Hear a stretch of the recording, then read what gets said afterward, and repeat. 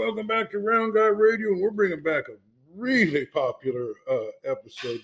It's called the Muscatine Report, and all the reviews I got from it was super. And what's kind of surprising about it was people that don't even live around Muscatine was really enjoying it. In fact, Hunter Muller of the Southeast Iowa Union said, "Man, you guys really stepped up your game with that one." So we've got Ryan Timmerman. Welcome back. Good to be here. Thanks for having me. Well, you, in your duties with the Muscatine Journal, are out there keeping up with the scores and the teams around Muscatine, and you was been so kind and generous to share that with our listeners. So, how was your Friday night? It was pretty good. I was at Wilton Durant. Wilton was the home team and kind of came up short. Durant won 28-8. Nolan DeLong, big game for Durant. We've talked about him in the past. Can't say enough about him. He finished with 25 carries, over 250 rushing yards, and had all 4 touchdowns for Durant. He's up over 1,200 yards for the season. Last week he went over 5,000 for his career. Just kind of an amazing career already, and still games to play, but the Durant defense played really well too. Three turnovers, 2 picks, and a really big stop right before halftime at the goal line. Big play by Garrett Hollenbach that looked like Wilton was going to score. Would have been a totally different game if they could have made it, 22-16, 22-14 at halftime, but Durant stopped them at the goal line. Well, that was what Varsity Bound said was for Class A the best game of the week. Did it live up to its billing? Was it as hard hitting and fireworks laden as you expected it to be? Yeah, I talked to Ryan Hetzler, the Wilton coach, after the game. He said it kind of took him. You can't really prepare for Nolan DeLong because he's one of one. So you can't really recreate him in practice with a scout team or anything. So Coach Hetzler said that just took Wilton a little bit to match his physicality or be prepared for that. And so he hit him with a couple big runs early. He had a 55-yard touchdown, one of the first times he touched the ball, and had a 30-yarder a little bit later in the half. So a couple big plays, but they held him to some short runs too. That's the game he plays. He wears on you and then is capable of breaking the big one at any time. Well, do you have any numbers on him? Yeah, 25 carries, 257 yards, 4 touchdowns. That's 1,222 yards, rushing yards for the season. So I know he was toward the top in the state, like all classes, coming into the week. And so I imagine he'll stay pretty close to the top, if not the top. He didn't do anything to hurt his cause there.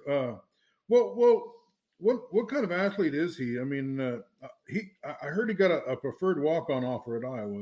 Is that true?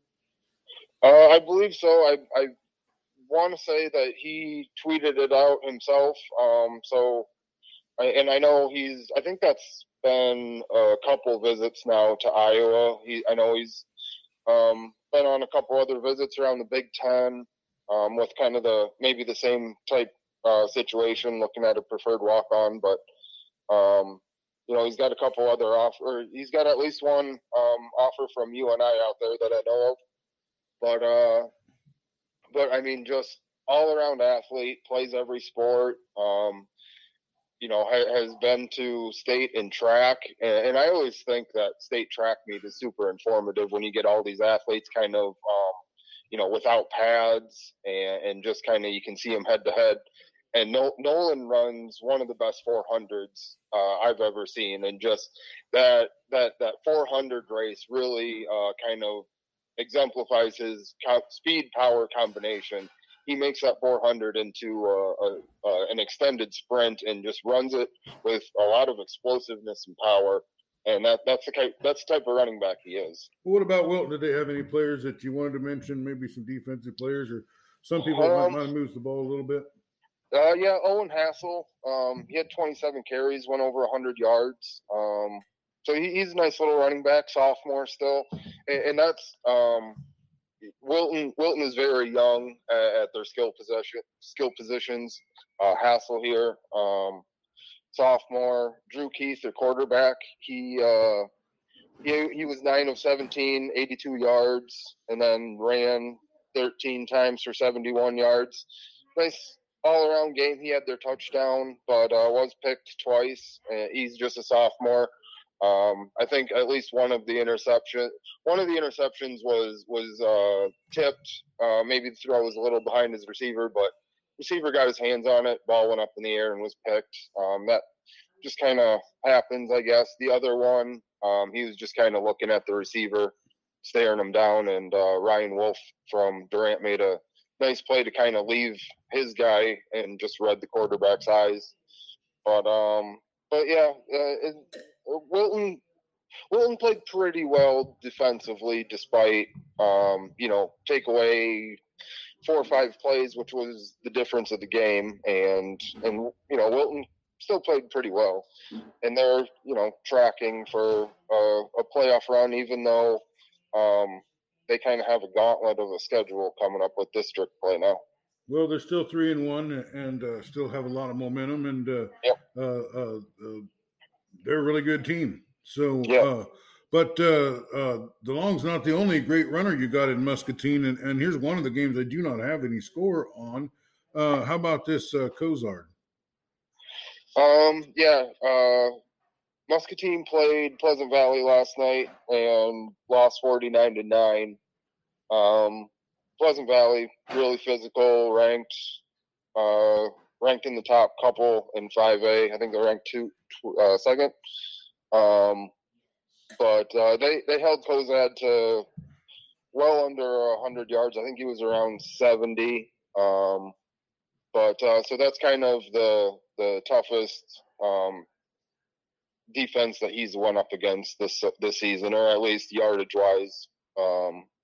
And then Pleasant Valley, they scored 14 points each of the first 3 quarters and just kind of knocked Muscatine out. So I'm sure the Muskies are kind of looking to regroup and recover. A lot of emotion from the win against Bettendorf. So they have a tough game coming up at the Unidome against Cedar Falls. So I'm sure they kind of want to enter this week with kind of a clean slate. Well, one of your teams was the Round Guy Game of the Week. It was Columbus hosting Lisbon, and that was a big win for Columbus. Yep, I saw that you had some coverage of that game a little bit there, and so I'm sure you've talked about it. But Columbus, I almost feel like at this point, they're still kind of, their past is still kind of maybe being held against them a little bit. They've just been unbelievable this year. 49-20 over Lisbon. Caden Amagon over 200 yards. Tristan Miller over 130 yards. Each of them had 3 touchdowns. Columbus's first win over Lisbon since '93, I believe, and they're really good. Amagon and Miller get the yards and stuff, but I get the sense that Columbus is really good up front, and just pretty dominating offense and defensive line. Well, you guys aren't hurting for running backs up there, are you? Nope, not at all. It probably makes your job a joy, isn't it? It's just probably hard to figure out which one to go look at, isn't it? Yep. I'm probably gonna have to move some kids around to defense or something when I do this. I do an all area team at the end of the year and only have so many running back spots, but luckily some of these kids play both ways, or I have a few utility spots. So yeah. Well, what other scores you got for me? Wapello beat Pekin 21-6. Another good running back there, Jake Gustafson. He's been kind of banged up this year, but it seems like he finally kind of got going. He carried the ball 28 times, had over 100 yards rushing with 2 touchdowns, and then added 58 more receiving yards.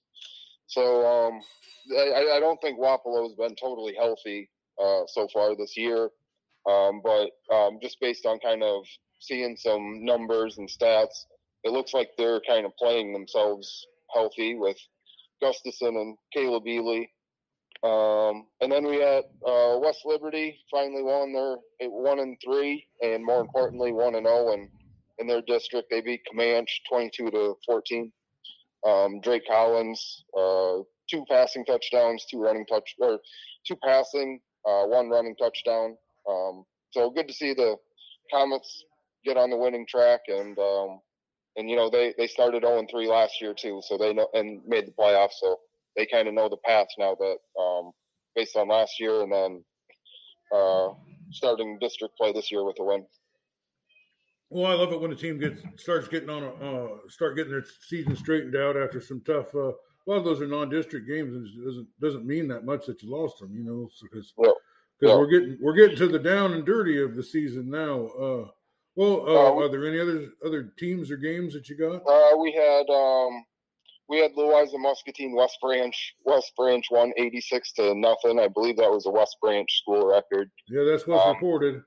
They're ranked 4th in 1A, so I think that says more about how good West Branch is, and not so much about L&M. I think West Branch just kind of knocked them out of it early. It was like 65-0 at halftime, I think. So just I think that says way more about West Branch. Well, you either cover West Branch or they play your teams a lot. What do you know about West Branch? They've just been kind of mowing teams down here. I don't follow them too closely, but like you said, they kind of pop up here. Teams within the same district that I do cover. So yeah, they have only last 2 weeks have been shutouts for them, and this Ty Hughes over 400 yards passing, over 100 yards rushing, 10 total touchdowns. And then they have Andy Henson, big power back, over 400 yards and 11 touchdowns. They just kind of grind it out with Henson and strong defense, and they're just big, physical, and as you can see, they can score in bunches. Well, are there other teams? Nope. That does it for the 7 journal area teams, I believe. Can you go over a few of next week's opponents, or have you not looked at that far ahead? Yeah. So next week, mentioned Muscatine goes to Cedar Falls. That'll be a tough match for Muscatine there. Louisa Muscatine is at Durant for Durant's homecoming. So that's, Durant. Durant must feel like they're in pretty good shape to move to 5-0. It was last night with the win over Wilton, they moved to 4-0 for the first time since 1970. So they must feel good about being able to move to 5-0, being home for L&M next week. Wilton is at Regina, so that'll be that. I mean that. With Mediapolis beat Regina last night. Yeah. How about that? Between Mediapolis and Durant being, starting off with wins, Wilton and Regina are kind of already jockeying for that 3rd, 4th spot for, that probably leaving somebody out even. That last 2 or 3 playoff spots in that district is going to be a battle. Columbus is at Pekin. Columbus has to feel pretty good about their chances to move to 5-0. Wapello's at Lisbon, and then West Liberty is at Monticello. Oh, sounds like some more exciting action. Well, is there anything you want to talk about that we didn't get to talk about? No, I think I'm good. We checked out the that 0 to 100. Why don't you plug that thing again? Yeah, the Columbus kids. Tristan Miller and Dante Zuniga, I believe, are the 2 behind it. That it's kind of their brainchild. But they do this documentary. They usually release episodes like Sunday or Monday, after their game, and include some game footage and some behind the scenes footage. They're doing this documentary on their season, and couldn't have picked a better season. They must have known something that the rest of us didn't, I guess, coming into the season. They're 4-0, and they're doing this documentary that they're throwing up on YouTube. Well, how can our listeners follow the Muscatine Journal, follow the sports, follow these teams, and follow you through social media and through your page? Twitter would be the best follow for me. I'm at Ryan Timmerman 3, and then we got the Journal online. That's M Journal Sports. If you want to look that up, and that would be the best 2 spots, I guess. Well, Muscatine Journal online, or muscatinejournal.com. So yeah, just we're talking to Ryan Timmerman of the Muscatine Journal with the Muscatine Report, where running backs grow on every tree. There's a running back behind every blade of grass in the Muscatine area. Yep, apparently. All right. Well, thanks for being with us. Yep, no problem.